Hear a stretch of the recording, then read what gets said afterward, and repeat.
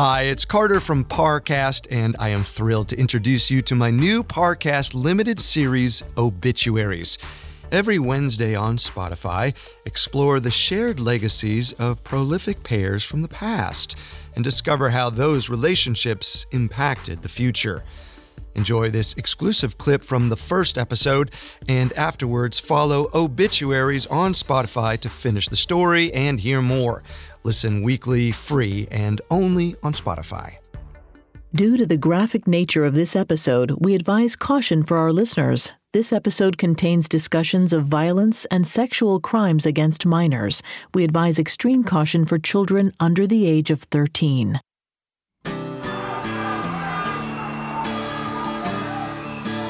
April 3rd, 1968 was a steamy day in Memphis, Tennessee.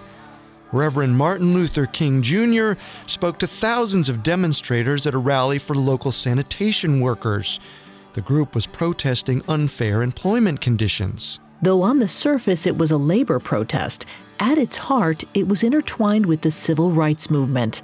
A majority of the sanitation employees were Black Americans, and they were treated inhumanely by their predominantly white supervisors. Dr. King inspired the crowd with his speech.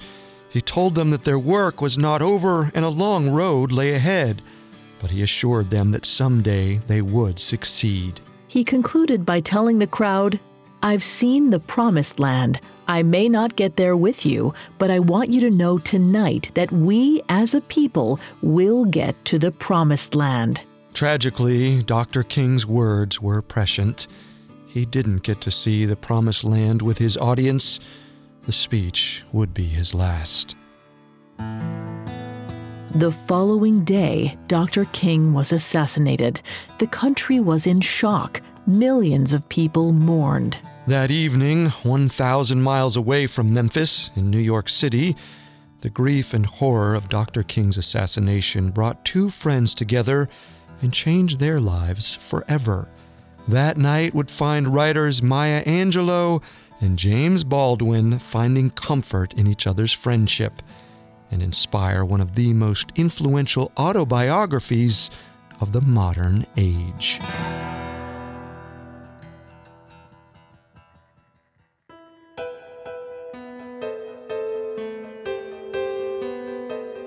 Hi, I'm Vanessa Richardson. I'm Carter Roy. And this is Obituaries, a Spotify original from Parcast.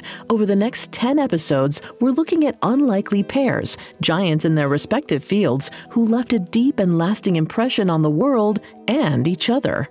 Some of these pairs considered themselves allies, some partners, and some bitter rivals, but in every case, their monumental legacies are inextricably intertwined. In this episode, we're exploring the friendship of two literary titans, Maya Angelou and James Baldwin.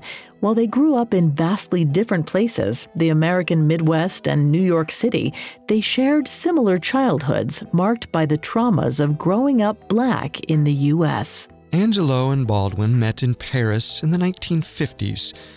Yet it wasn't until that tragic night of April 4th, 1968, that their friendship truly blossomed.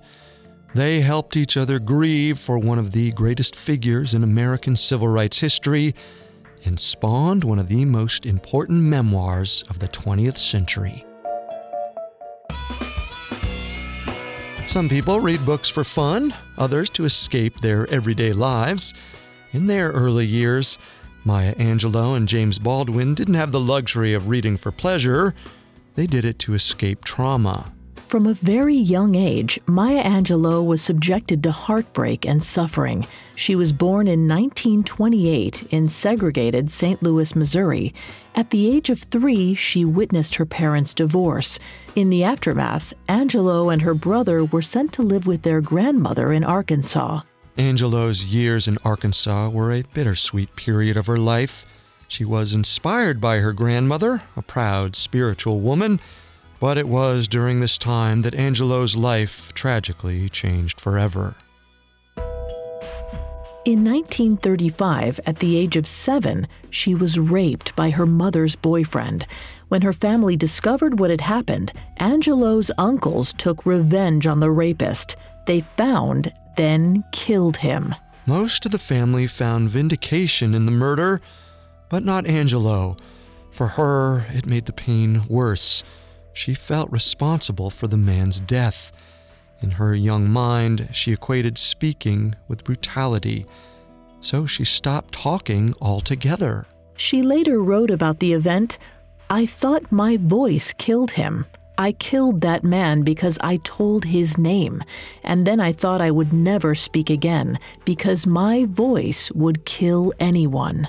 For the next 5 years, while Angelo was silent, she immersed herself in another form of language: books. In the early 1930s, young Angelo devoured every volume she could find. She read adventure books and classics. She studied Edgar Allan Poe and William Shakespeare. Even though Angelo enjoyed Romeo and Juliet, she found that the classics didn't speak to her in the same way as the works of prominent black writers of the time. She gravitated to texts by Langston Hughes and W.E.B. Du Bois. As a young black girl growing up in the 1930s Midwest, Angelo was transfixed by Hughes and Du Bois's candid, honest descriptions of black life in America.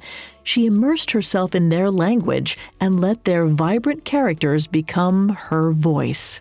It wasn't until 1940, when Angelo was 12 years old, that she spoke again. After years of silence, Angelo was coaxed out of her quiet retreat by her neighbor, a black woman named Bertha Flowers. Mrs. Flowers instilled in Angelo a deep respect for the spoken word, encouraging her to seek out her own unique voice. At the same time, Mrs. Flowers urged Angelo to pursue her education. In school, Angelo excelled at most subjects. More importantly, though, she discovered her lifelong passions for song, dance, and performance. During the early 1940s, Angelo's voice, dormant for years, emerged like a brilliant butterfly. She dazzled school audiences in Missouri and eventually California, where she moved with her mother. When Angelo graduated from high school in 1945, however, she was forced to sideline her love for the performing arts. She needed a steady income not only to support herself, but also a newborn son. As a single mother, Angelo took any job that she could find. She worked in a mechanic's shop, a hamburger joint, and even served as the first black female streetcar conductor in San Francisco. But while Angelo earned a living, she couldn't shake her love for singing and dancing. In the early 1950s, she began supplementing her day jobs with more and more stage work. At first, Angelo sang in local productions and cabaret clubs, but soon she started booking parts in Los Angeles and New York City. Then, in 1954, she found an opportunity to perform internationally. Angelo joined a traveling production of the play Porgy and Bess. With that, she flew all over Europe. It was that trip, during a stopover in Paris, that would lead to a chance encounter and a lifelong friendship. When Angelo arrived in Paris in the mid-1950s, it was a hub of bohemian intellectualism and art. Writers, painters, musicians, and philosophers gathered in cafes to drink and discuss the issues of the day. Angelo fit right in with the artistic scene there. She mingled with up-and-coming artists and spent the wee hours of the night carousing and dancing. That summer in Paris in 1954, Angelo met a budding writer, James Baldwin. Little did the two know that at the time, their lives, though vastly different, had many important similarities. It was that shared experience that would become the basis for their bond over the coming years. Much like Maya Angelou, James Baldwin was born in 1920s America, and his early life was marked by its own kind of trauma. Baldwin and his 9 siblings were raised in the heart of Harlem, New York. They lived in a series of cramped, rat-infested tenement apartments. The buildings were often shared by pimps, prostitutes, and other criminals. In spite of the climate outside the Baldwin home, young James's main threat was inside. His stepfather, David. A religious zealot, David terrified his children. He forced them to read the Bible on a daily basis and considered it the only acceptable book in his household. James's stepfather vilified the world outside of their neighborhood. He forbade James and his siblings from going to the theater and other forms of entertainment, and he convinced his children that white society wanted to kill them. James Baldwin's only escape from the tyranny of his stepfather and the crime of Harlem was through reading. He found ways to sneak books into the apartment.